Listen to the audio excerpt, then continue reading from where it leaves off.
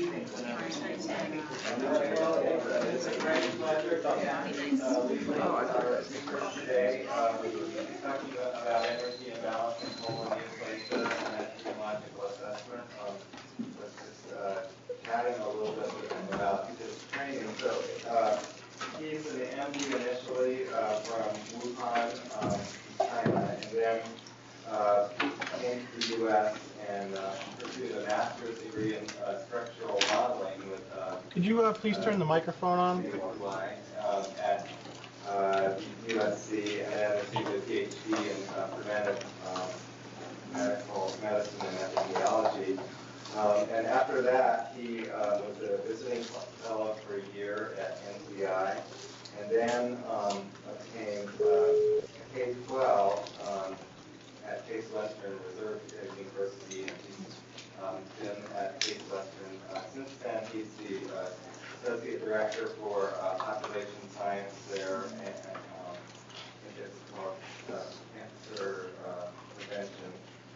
And he's a worldwide collaborator. He's a wonderful person to interact with. It's a great pleasure that he's here. He's also been conducting large population-based studies in Kentucky, so in colorectal cancer. So his experience in those studies is congruent with population-based studies that we have here as well.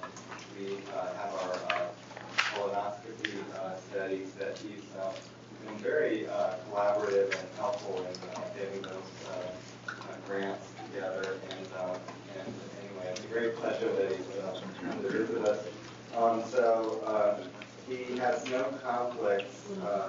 He does not have any financial interest in any of the work he's presenting. He does not intend to discuss off-label or investigational use of products or devices, and he's not receiving any direct payments.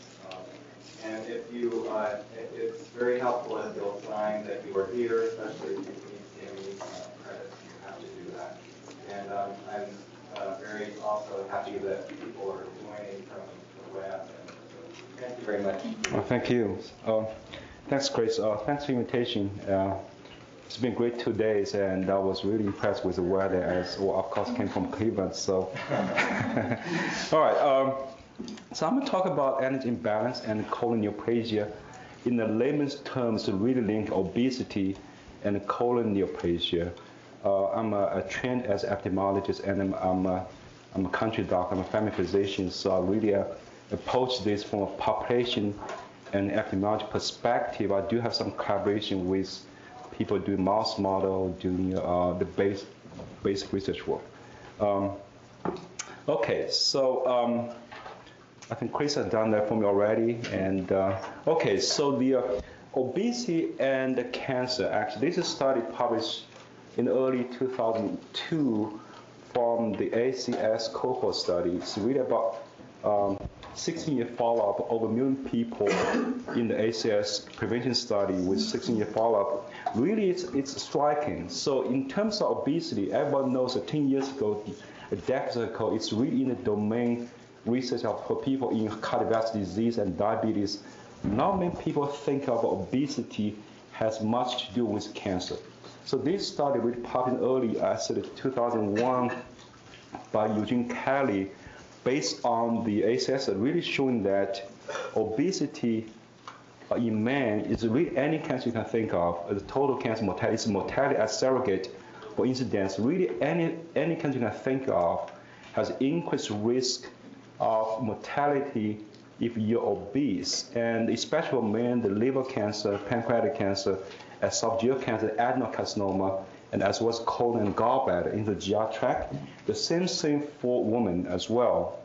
And for women especially, the endometrial cancer, kidney cancer, and showing that this really has recatalyzed the last decade, I would say, a big emphasis on obesity or energy balance and cancer by NCI. And we were fortunate to have funded as part of the NCI Energy Balance Cancer initiative as a cancer center. As a center, we will talk about that. So I started my career in Case Western actually in 2001, and really was really intrigued by this hypothesis. Edward Giovannucci from Harvard actually proposed this idea that insulin resistance or low-grade inflammation is the underlying link between obesity and colon neoplasia. And he proposed that really based on very limited data at that time, back in 1995, but he has acumen to really see the link, the striking similarity of the risk profile of diabetes and colon neoplasia, and come up with this idea. So I started my career really trying to tackle this hypothesis from more the epidemiology, genetic perspective. So now it's commonly believed now obesity is a probable and convincing cause for colon neoplasia, colon cancer. And the idea is that the insulin resistance or inflammation resulting from long-term energy imbalance is the underlying mechanism really link obesity and to colon neoplasia. The idea is you have energy imbalance and you eat a lot and does exercise, you have a positive energy balance. This obesity now is considered as a state of low-grade inflammation, which generates a lot of adipokines and cytokines, which leads to insulin resistance and inflammation, which can then activate or aberrantly activate downstream pathways, leads to colon neoplasia. So when I started my career, we try to tackle this whole thing from epidemiology perspective. So the first study I did was actually based on the Kentucky Cancer Registry. It's part of the SEER registry. I finished my residency there in 2000 and went back and collaborated with the SEER registry, used their data, the population as a case. Every 3 months, they sent their newly diagnosed colon cancer case to me, and we will long distance recruit those cases. And we also do a whole statewide random dialing to recording the controls. It's quite daunting effort, but we did it, and it's still ongoing. So we started this in 2003, and now we have about 1,600 cases. So incident colon cancer only, we excluded rectal cancer. We think the etiology is quite different in terms of rectal cancer with colon cancer, and we have about 2,200 controls. So we collected the usual epidemiologic data, diet and physical activity, and also we collected lots of biomarker stuff, the DNA, plasma, serum, toenails. And as I said, I'm interested in the interaction between gene and environment interaction. That's my focus. So the first thing we did, I said, I'm interested in really actually in the insulin resistance and colon neoplasia link pathway. So one thing, the PI3 kinase. So this is a Canadian approach. So back in 2002, actually, a group in Harvard has identified a genetic variant in the PI3 kinase, the catalytic, the regular subdomain. So the PI3 kinase has two domains, has P110 catalytic domains. That's actually, this has been well established oncogene in many diseases, in many cancers, actually in the mutation rate. And if you look at the mutation rate, the PI3 kinase is highly mutated in many cancer solid tumors, including a colon and breast and brain. So, but the P85 alpha is the regular subunit. And at that time, there's actually study by the Harvard group showing that there's functional polymorphism in this subunit of P85 alpha, which decreases the P85 alpha. That's the regular subdomain of the gene enzyme expression, but increase binding to IRS1.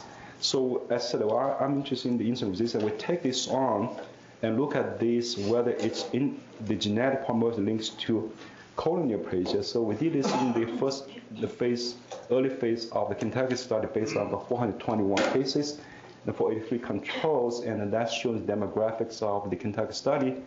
And so basically what it shows here, we actually look at this P85 gene, this specific gene polymorphism is functional in a sense. The minor allele variant is being associated with the gene expression and associated with downstream insulin signaling by the Harvard group.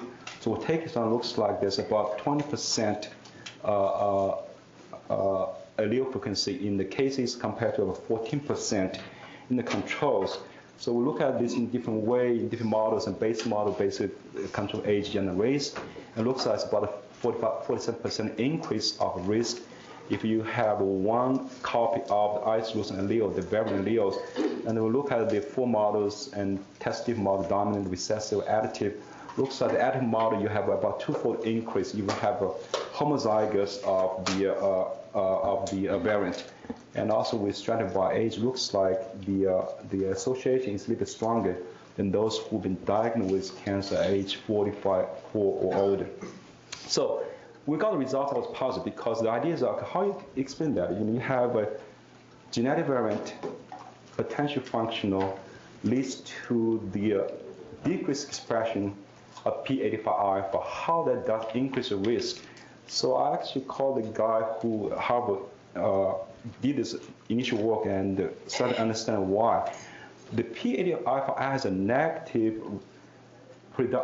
dominant negative feedback on the PR3 kind of signaling. The idea is that if you have active P85 alpha, IRS1, that's insulin receptor substrate 1, the ligand insulin IGF-1, and this is substrate, activate phosphorate, tyrosine phosphorate, will combine the P85 subunit.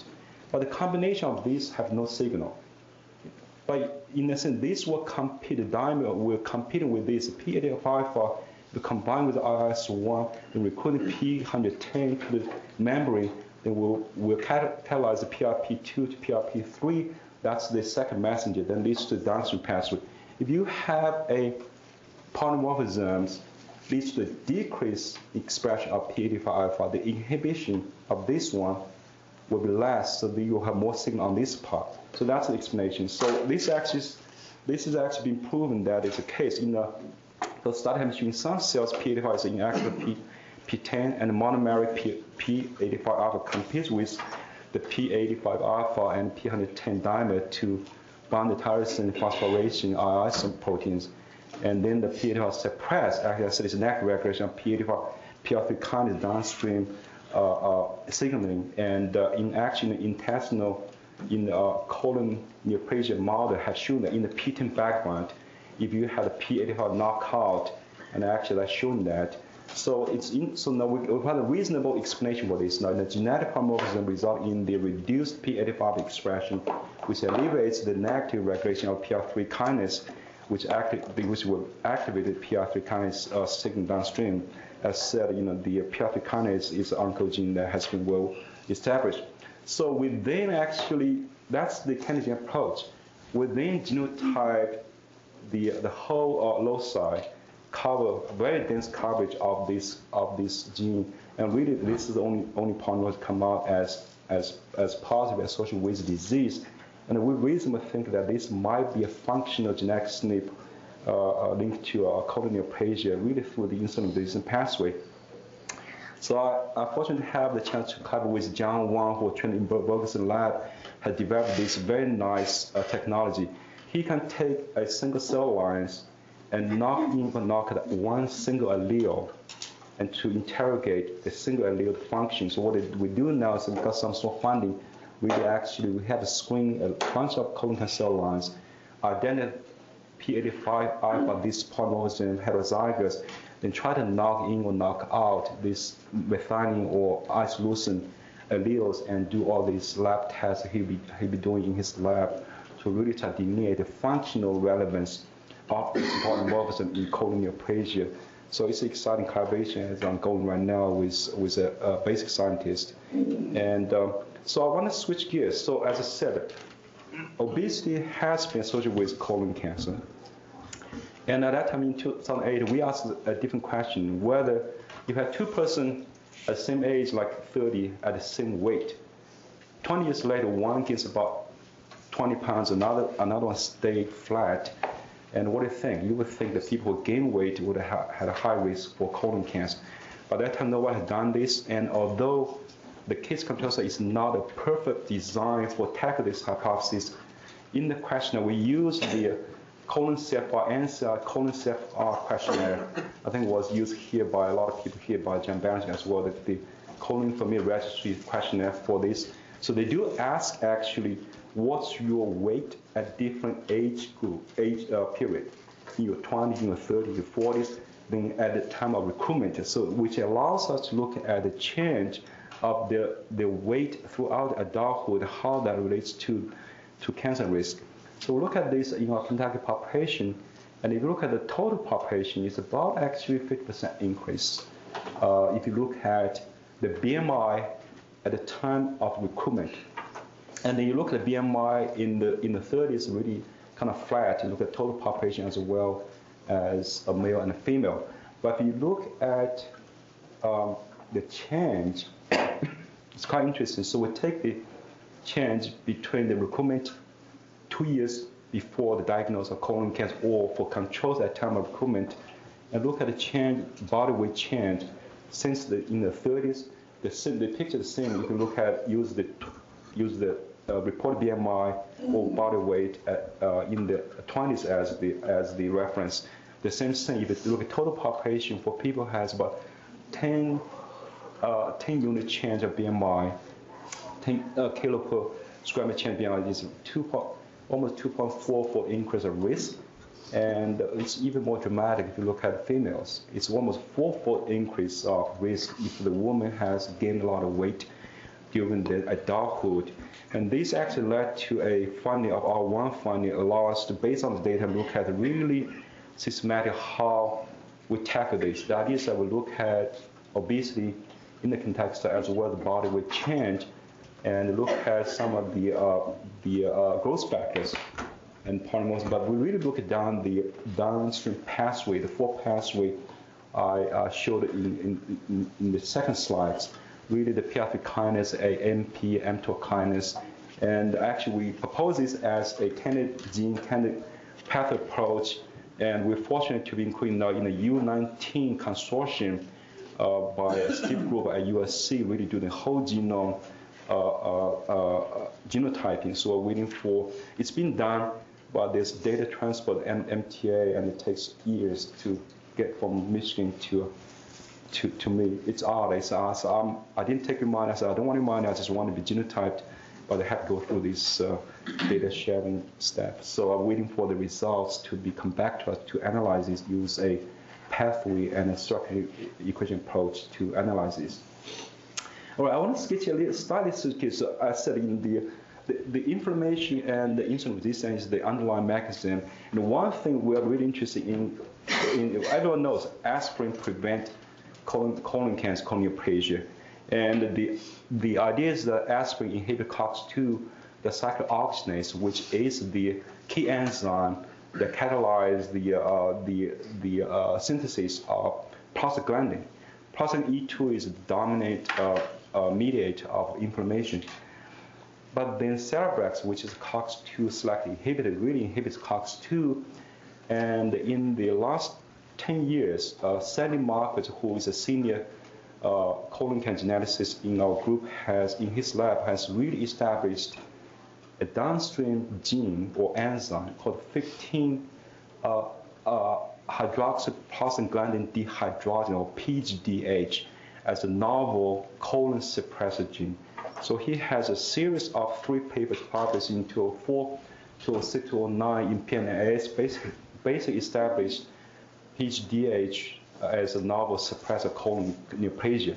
So the idea is that PGDH antagonizes COX-2 downstream by degrading PGE2. So if you think about it, you have upregulation of COX-2, you will have more synthesis of PGE2, which is the mediator of inflammation signal. But if you have downstream enzyme, which functions as a degradation enzyme of the PGE2, if you lower down that, you have built up more PGE2. That's the kind of simple thing. But anyway, so Sandy Marcus' lab has established through a series of studies showing that the PGDH breaks down PGE2. That's the degradation, that's the function. And the PGDH is highly expressed in normal colon mucosa, but ubiquitously lost in human colon cancer. And the colon cancer cells transfer with PGDH lose a bit to form tumors. And in his mouse model, in the APC mouse, a cross with PGDH knockout, and showing that if you have that's the APC mouse background, you cross with PGDH, that's a white type of PGDH, and the number of colon tumor per mouse is about 13, no, 1.3. But if you have homozygous knockout, you have a knockout of PGDH, it really actually has a 8-fold increase of colon tumor. And the same thing, if you have small bowel tumors, the same idea as you have the APC mouse about 58. Well, APC mouse is really actually the genetic engineered mouse anyway. But if you have knockout, it's knockout PGDH, double the number of the tumor in the intestine. So as I said, we asked a question, so okay, so you have established PGDH as novel colon suppressor gene, whether PGDH is a susceptible locus in the general population for colon cancer. So this allows us to interrogate this, examine this hypothesis in our Kentucky population. What I have done actually in 2009, we basically take the Golden Gate validated all SNP at that time being reported about 102, spanning the 50 kb and 50 downstream of the PGDH locus. So we designed in a three-stage design, and the typical design would be like this. You would have, well, you have one population where you split the sample. So we have the discovered sample based on the 460 cases, and then I said we have 102 SNPs. We take the top 10 SNPs, but we also build in a functional relevance validation into this. We get another 69 patients, independent of the Kentucky study, has a tissue biopsy, we genotype their gene as well, or the 102 SNP, and look at any of the SNP has a correlation with the gene expression, although that's not a proof of functionality, but does give the functional relevance. So we indeed actually has type, we type this 102 gene in an independent 69 patient who has no colon cancer, has normal tissue biopsy, allows us to look at the gene expression, correlates with the SNP. Then we take that, we take the top 10 statistical significance associated with associated SNP, as well as a function relevance, take the next step called the Plumson SNP in a replication sample, and then we combine the sample together, use a Fisher test, combine different statistical tests, and come up with the combined analysis. And here's the result. So I showed the top 10 candidates based on discovery, and then we have a replication sample, as I said, and the top 4 actually has a positive association with disease, and also the SNP, the variant, is associated with in the right direction with the gene expression. But interestingly, actually, really, we couldn't replicate the finding except one. This one SNP here. So the discovery about the odds ratio about 1.71, and a replication is about 1.50. Combined is about 1.58, and that's a test of heterogeneity. So that's a single one come out as discovery, validation, as well as has functional relevance. And so interesting. So this SNP act is about 17 kb upstream in the promoter region of this gene. And people ask, well, there's several GWAS been done, right? No one has found this. But the reason, we think the reason being because, at least in our data, this SNP actually is right, as I said, it's in the promoter region, and it's in a poor LD with any of the neighboring SNP. It could be that the GWAS has missed this. And I think that's the LD plot showing that it's really had poor LD with neighboring SNP. And as part of a GI Spore project, Project 1, Sandy Marcus really focused on developing a risk prediction modeling based on the SNP. We're doing more study now based on this, and I will tell a bit more about what's the follow-up study later on. Anyway, so that's the colon cancer study. As I said, I do have another program really based on the screening colonoscopy patient. And this was studied in 2005. We fortunately got the finding from NCI called the Transdisciplinary Research on Adjacent Cancer Center Grant. And we have 3 programs within the Center Grant. And I was leading the project 2, really look at the same hypothesis, look at insulin resistance and the colon polyps adenoma, and kind of parallel to the Kentucky study. But this center grant allows us really to interact with people. So Joe Nadeau, Sandy Marcus, really actually doing mouse model, and Susan Redline now has left now in Harvard, and she's really not a cancer person. She is a pulmonologist, really work on sleep apnea. And this has interest, actually, I'll show some data, actually, kind of gone into this sleep and colon cancer, sleep in cancer prevention field. So within the program, there's a lot of actually pilot study, development project, really actually draw people from different disciplines, behavioral science and expert physiologist and mouse model guy and bariatric surgeon to work with us on this whole theme, really link obesity to cancer and how to prevent that. So the same idea, but actually in the case control study of cancer, when you have a case control study, you always worry about the biomarker stuff, because the diagnosis of disease, you always worry about reversal causality. In a sense, if you look at the biomarker associated with the disease, you worry about whether it's a disease has changed the biomarker level or it's the biomarker level leads to the development of the cancer. So we didn't do much within the Kentucky study because it's, as I said, it's a prevalent case control study. We worry about that. But this one is, although it's a cross-section study, at least we collect the blood sample before the diagnosis of adenoma by colonoscopy, so it allows us to look at some of the biomarkers. And here's the review by Gunter, actually nicely done, showing that really you have a phenotype of obesity is really actually the imbalance between your intake and output. And then this, as I said, there's many pathways now has been, but I think the insulin resistance and the chronic inflammation are the two predominant or dominant pathways people believe link the obesity to carcinogenesis. Underlying this many genetic pathways you can interrogate, and the biomarkers. Actually, in this track study, we really have done all of these. I'll show some data. Okay, so design of the studies really actually we recruit patients who refer to our medical system for screening colonoscopy.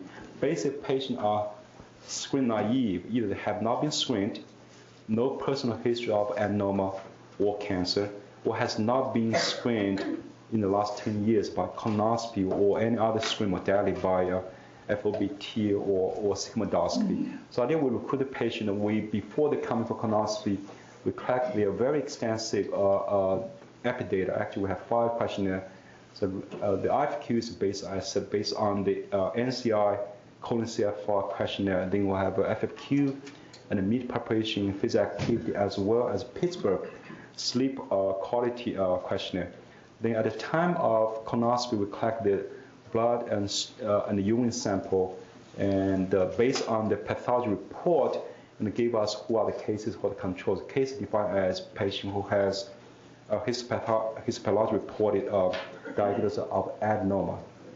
And of course, there's a hyperplastic or saturated groups, and you can debate whether you can include this or not. But we really take the adenoma as the case group, and in the control groups that we can either very clean controls, or you can have the hyperplastic group without adenoma as a control as well. So that's been doing well, and so as I said, we're ongoing process for the track now. Now it's continued funded by as part of our GS4, and we added a collection of stool sample before the colonoscopy, which allows us to interrogate the gut microbiome, how that relates to the obesity and as well colon neoplasia. And we have some preliminary data and has a grant under review right now. Anyway, so here's a description of the, I think it was first about 1,200 patients in the track study. And as I said, we're interested in the insulin resistance. And at that time, really no one has systematically in the population study insulin resistance in the population. We look down here, the HOMA-IR is really actually a calculation of insulin resistance index based on fasting insulin and glucose, and correlates with euglycemic count very well. So we look at the HOMA-IR, that's my main interest. Look like this. There is a difference between the controls and cases. It looks like the cases has high value of HOMA. That's the homeostasis assessment of insulin resistance, and looks like it's high HOMA in the cases. And then when we look at this in a different way, looks like glucose, insulin both are associated with, the insulin associated with disease. But look at HOMA-IR, it's really a nice linear trend increase of risk with adenoma. And I mentioned to you that within the track, we have a project look at sleep and obesity. And Susan Redline said that she's not a cancer researcher, but she leads one of the projects within our track center. We look at biomarker for obesity in kids and adults. So one hypothesis is when we talk about insulin resistance, clinically there's a metabolic syndrome. It's a clustering of several domains of disease, including insulin resistance, obesity, and dyslipidemia, and the high blood pressure. So we come up with a hypothesis that, well, that's usually called syndrome X. Now we call this metabolic syndrome. So we coined the term called syndrome Z. We thought that a sleep disturbance is part of the syndrome X. And we call the syndrome Z. And really actually two models. So you can think that the syndrome Z, or the expansion of metabolic syndrome, really includes another underlying domain is sleep disturbance. So we actually shown data based on Susan Redline's cohort, showing that if you model the insulin resistance and obesity and lipidemia and hypertension as a second order latent structure with several indicators, or you treat sleep disturbance with 4 indicators as equal, and they have the model fits okay. But if you hypothesize, you have the second order latent structures. You have the 4 latent domains, the usual domains, and you have measure variable. That's what we measure. That's the latent structure. Then you say, okay, I have a high order syndrome called syndrome Z, which basically, aside from the 4 domains, define metabolic syndrome, has a sleep disturbance domains, and will fit this model. It looks like this model fits a bit better than the model. You think the 5 domains are equally a second order. So that's kind of provide the empirical data supporting that a sleep disturbance is part of the metabolic syndrome. And actually in pediatric patients, it has been shown that short duration of sleep is a very significant predictor of weight gain in pediatric patients. And this led to, so Susan Redline basically convinced me to add in the Pittsburgh sleep questionnaire into my colon screening study. So we did actually add in, when the grant started, we added the Pittsburgh sleep study into our collection, and we look at the sleep quality and the risk of adenoma. So from the Pittsburgh sleep questionnaire, you can have 7 domains and also a composite score really reflecting the quality of sleep. But really what the sleep duration actually come up really has significant association with disease. And here's what's showing that if you compare the case of control in terms of average hour sleep, it's about 20 minutes difference. But really actually the 20 minutes difference made a difference. If you look at the sleep per night for people who sleep less than 6 hours compared to those who sleep more than 7 hours, and there's a 50% increase of risk. And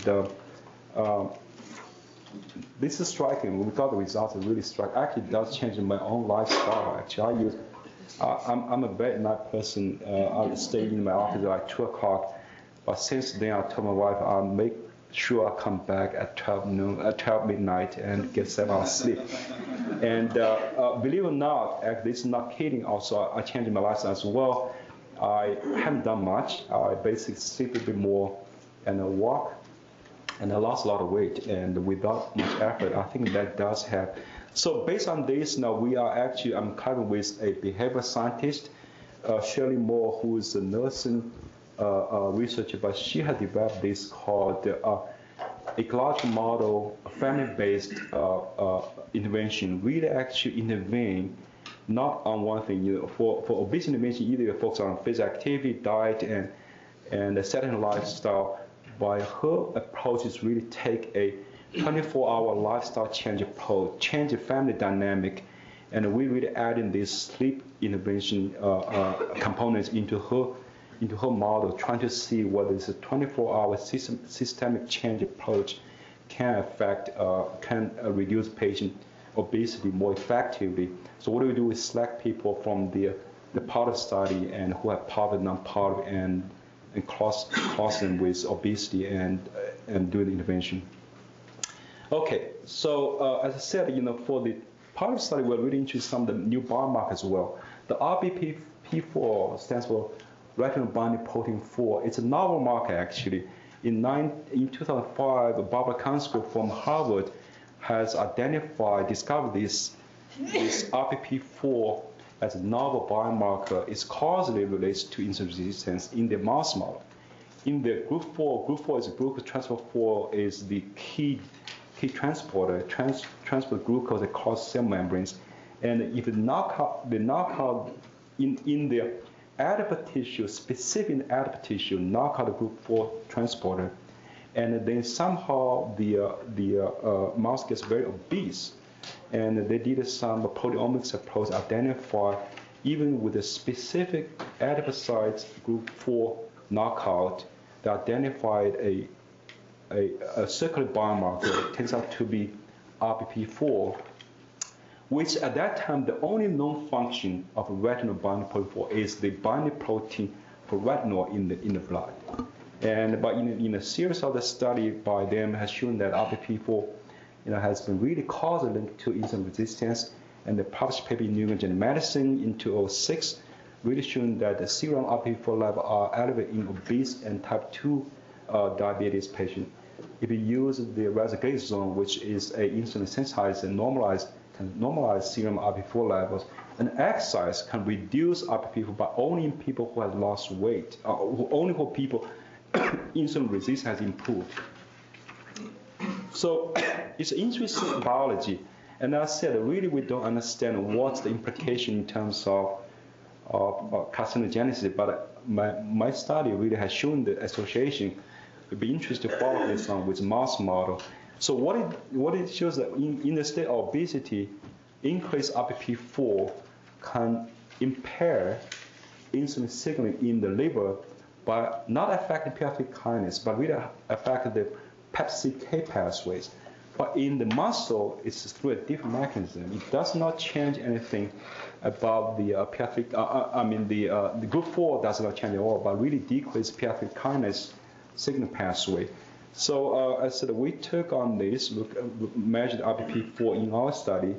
Looks like yes, looks like the cases on average has a high level of RBP4 about 59, and in the controls of 51.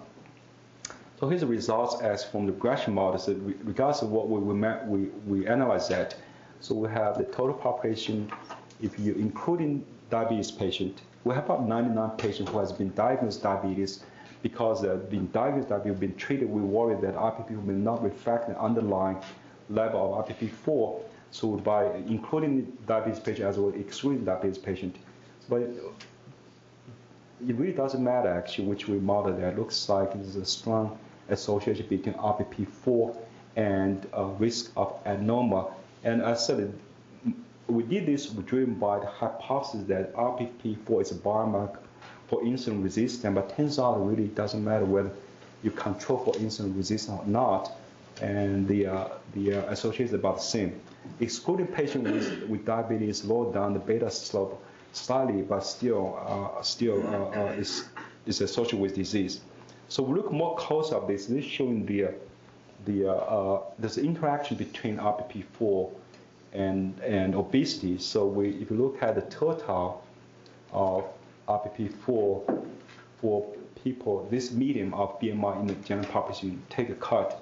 If you look at people who are relatively lean with a BMI less than 27.8, the very strong, nice linear trend of increase of risk as the RBP4 level increases. The twofold increase for those in the third total of RBP4 if you have a BMI less than the median. But for people who have a high BMI, it's really actually nothing. It's really flat, a flat lines, no association. We'll pause about this. To be honest with you, I still don't have a good biological explanation for this observation, but it's there. So this one including the diabetes patient, and this one does not include the HOMA which is control for the insulin resistance index. But this one, including HOMA, it really doesn't matter. It's still the same thing, showing that the 2.5-fold increase of risk for those in the third total of RBP4. But again, for people who has high BMI, it's really nothing there. The same thing, excluding the diabetes patient. So the paper is under review now. As I said, I really don't have a good explanation for why this has this nice interaction between BMI and RBP4, but I think it's an interesting observation that one needs to be replicated, and it's real. One, the other thing is what's the significance of RBP4 in terms of colon carcinogenesis or carcinogenesis in general. All right, so I'm also interested in prevention, but I'm not a wet lab scientist. And so based on our study, and I engaged a group in China. They have a lot of money, and they can do the mouse model. Actually, they did this study for me as a collaboration. So the idea is that metformin, as you know, is the insulin sensitizer. Has been the many data has shown now in EPIC study. Actually, for patients with type 2 diabetes, if you take metformin compared to take insulin with sulfonylurea, the risk of colon cancer and other cancer is much decreased. So vitamin D also has been shown efficacy in cancer prevention, especially colon cancer.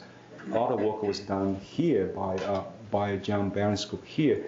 So we have the hypothesis that what if you combine the two common use drugs, metformin and vitamin D, together in terms of prevention of colon neoplasia.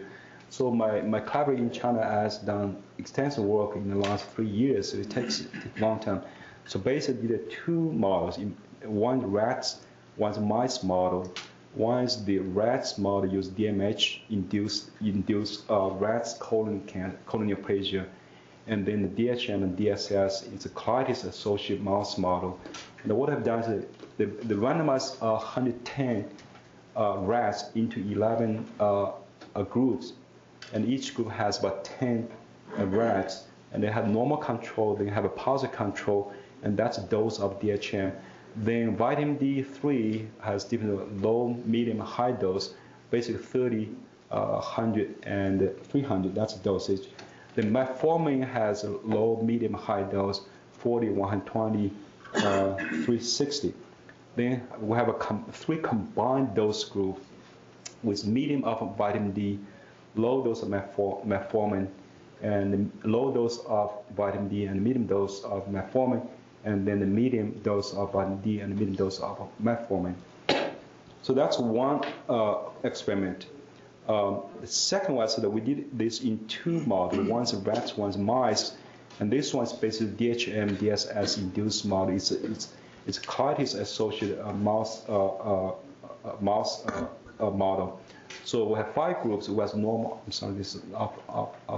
So it's a normal group, and then with the DMH, DSS control, the positive control group gave 2% of DSS in the drink water, and then the vitamin D medium dose and metformin medium dose, and the combined.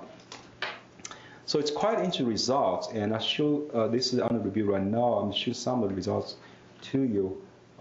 Here's normal control here. If you look, right here is normal, but then the positive control is here. The DHM, DSS, the colitis, the mouse model is showing a lot of particles here. But then vitamin D group medium does decrease the number of particle formation in the guts. But metformin alone medium does do much in terms of the number of particles developed. But if you combine them together, it really has a synergistic effect. And we look at the tumor number here on this bar. So you look at the positive control, that's for the DHM, DSS, and then this is a group with a combination. Vitamin D does decrease the number of particle formation, but then the combined further decrease form, compare this group combined to the vitamin D, vitamin 3 group. So it's really shown a synergistic effect. So we McCarthy has also done some more work on this. Looks like vitamin D3 potentiate the chemoprotective effect of metformin by activating MP kinase pathway, they inhibit the mTOR pathway. But then the metformin actually potentiate the vitamin 3 composition effect through a very different pathway. It's not through the PI3 kinase or the mTOR, it's really through the vitamin D receptor and the beta-catenin pathway. So it's interesting results, and we'll follow up on this. Here's more results showing that in the rat model, we look at the number of tumor aberrant, that's crypts, number of aberrant crypts, and aberrant crypt foci per colon. And looks like if you look at, you can look at normal the DMH control group, and it really there's a dose response rate. If you look at vitamin D, the number of total number of colon decrease as the dose of vitamin D increases. The same thing for metformin from low, medium dose, high dose, the number of tumor decreases. And then if you look combined, you combine the medium dose of vitamin 3 and metformin medium dose, and it's further decreased. And the same thing for the total number of AC and total number of crypt foci. So this is really actually the mouse, two animal models showing the efficacy combine the medium dose of metformin and vitamin D in the prevention of colon neoplasia. This is the mouse model. You look at the incidence of non-invasive adenocarcinoma in the mouse model. Really for the normal, we have 12 animals, but nothing happens, of course. And you use a DMH and DSS induce the colon neoplasia. About 40% will develop the non-invasive adenoma in the mouse. But then vitamin 3 reduce that, and metformin reduce it, but we combine them together, really none of them develop the neoplasia in the mouse model. So this assay is really showing synergistic effect. So we try to take this now to human population, especially colitis, patient with ulcerative colitis or Crohn's disease. And the common practice right now is put them on the NSAIDs or COX-2 inhibitor as prevention. So we're thinking that the metformin and the vitamin D combination might have a place in terms of for people who has colitis in terms of prevention. So we're trying to launch this study in China, actually in human studies. I want to circle back to the PGDS story. So as I said, so we have identified this potentially functional SNP in the PGDH gene, and so we want to look more in depth in terms of this pathway. So within the track study, we have nice biopsy we have a research biopsy. We biopsy 14 biopsy throughout the guts in 4 quadrants, about 100 patients, as well as we have FFPE sample from about 300 cases. Turns out to have a second biopsy distal to the index adenoma, turns out to be normal. And then we have about the same number of controls has a biopsy, clinically warranted biopsy, turns out to be normal. So we want to interrogate this in the track study in animals. So the idea is that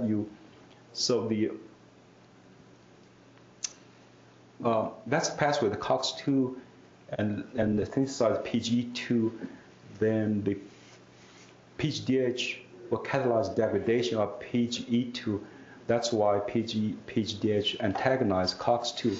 But NSAIDs turns out to, of course, we know that inhibit the COX-2, that can inhibit the synthesis, but also can upregulate this 15 PGDH. In a sense, you have a sandwich approach, right? You have a decreased synthesis, has upregulated degradation that will help to ease off the burden in terms of cancer development. And then the PGE2 can combine the cell membrane, actually has 4 receptors. And the vitamin D is interesting. The vitamin D, of course, affect through the vitamin D receptor to other pathways. But now, actually, in the last, I would say, 10 years, some data, especially in prostate cancer, showing that vitamin D might have an anti-inflammatory effect, just like NSAIDs. They can inhibit COX-2, they can upregulate PGDH, and they can also directly inhibit the PGE2 receptor, EP1, EP4. So we take the same approach really collaborate with PLCO. that's a national trial actually. They have a nice cohort of patients being screened. I wish I would have known this, know your group before. We can collaborate in the same way. So the idea is actually we have the Cleveland screening population. We use this as a discovery arm to look at both the SNP and the reason being actually as we identify SNP actually in the promote region actually, but then there's an enhanced actually the VL very enhanced locus by Peter Scarceri in our institution has identified that the histone modification actually the PGDH1 target. And so we expanded this search to about 100 kb upstream and 100 downstream. And the aim was to do a SNP study, look at this locus, but so that we want to extend to the enhanced region as well as the promote region. So in the track study, we use a discovery, and then we built in the gene expression validation components as a function relevance of the SNP. Then we take this to the PLCO sample as a validation, and they do have advanced adenoma as well as they have a follow-up on incident cancer cases. And we also actually measure vitamin D. The reason vitamin D, most times the vitamin in EPI study we measure 25 alpha hydroxy vitamin D. That's not the active components of vitamin D. It's really 125 alpha vitamin D3 is the active components of vitamin D in the circulation. And it's quite expensive. You have to use mass spec to measure that. And our core facility has developed the mass spec approach to measure the 125 alpha vitamin D, and which is much more expensive, but I think give us more information. You can get vitamin D measured, the 25 alpha hydroxy vitamin D, clinically much cheaper, but we propose to use a mass spec approach to measure the active components. This has just been funded as the study this month actually. Be excited to look at this, and there's a lot of opportunity for collaboration, validation with your group, with your large cohort. I think I'd be happy to talk more and engage more folks here to do this. I want to thank my collaborator many years, Tom Tucker, who leads the Kentucky SEER Registry and been collaborating since 2003, and my own group at Case Western and also University of Southern California. Steve Gruber leads the U19, and Graham Case is my molecular collaborator and various source of funding throughout my career. And I'm happy to take some questions.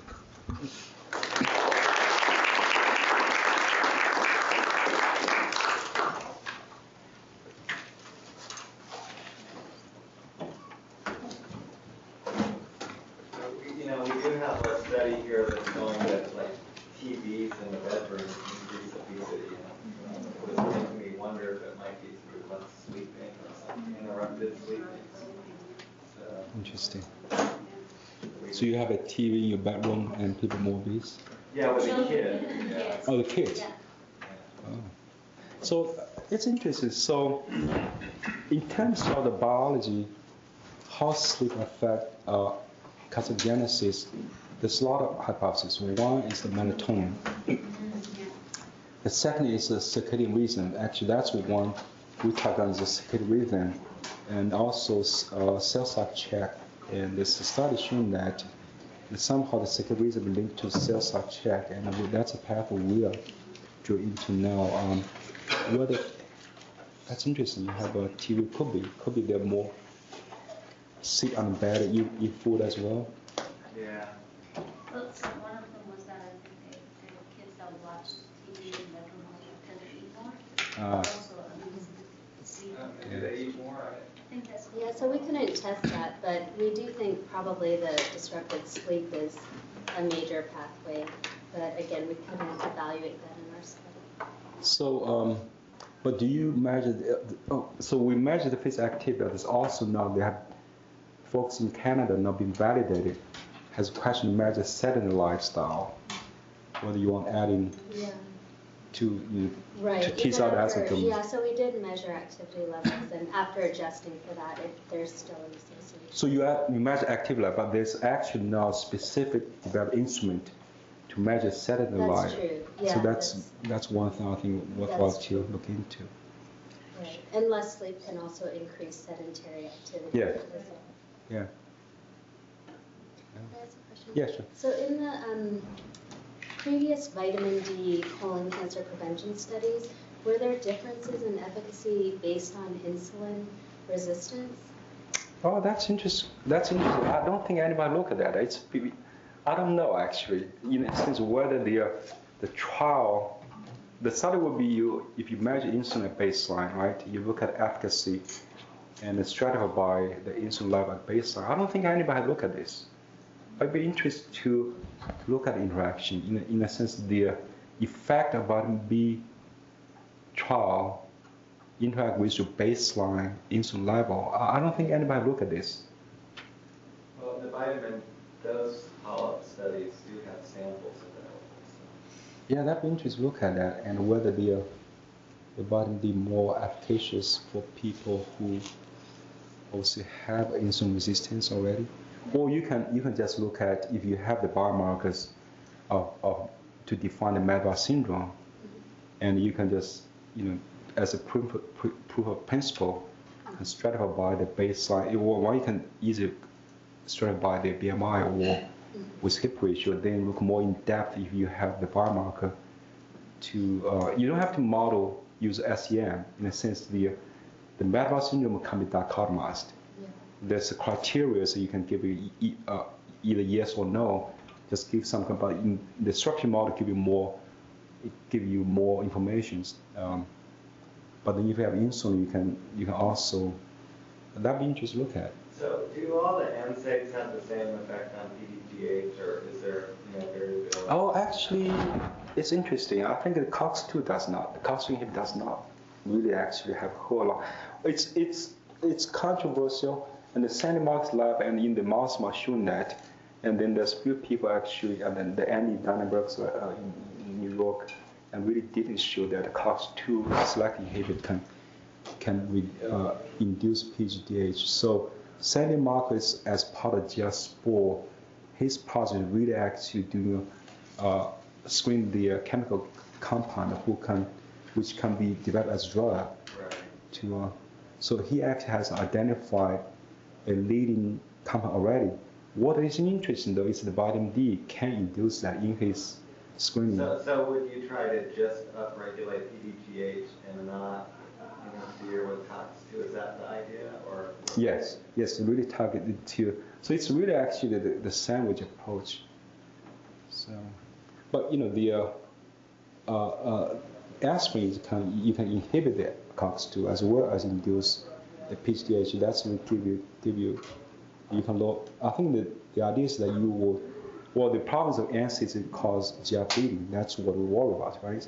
So if you somehow you can lower the dosage or spare the COX-2, and well, who knows? I mean, the GI bleeding is one thing that has hampered the use of. Well, there's a lot of talk now, actually, especially the group from Harvard, Andy Chen, and group from England really propose and push that aspirin use as a population level, almost like heart disease for prevention of colon cancer. But I think the problem is the GI side effect. Yeah. All right. Well, thank you again. Is there... Just one more question. Are you aware of instances either in the mouse or rat model or in humans where people have used the metformin vitamin D combination for established colon neoplasia? I think there's a lot of study being done, actually published already. There are quite a few people take metformin, but in terms of combination with metformin vitamin D, I don't know. So metformin has the first study was published from the UK. They have this very nice nationwide practice-based data. So they have actually, the first one, I think it was probably Lancet about a few years ago, and then Diabetes Care, a few studies from Europe, all showing that. And metformin intake definitely actually has a beneficial effect in terms of reduced risk colon, but in terms of combination with vitamin D, I don't think so. All right, thank you.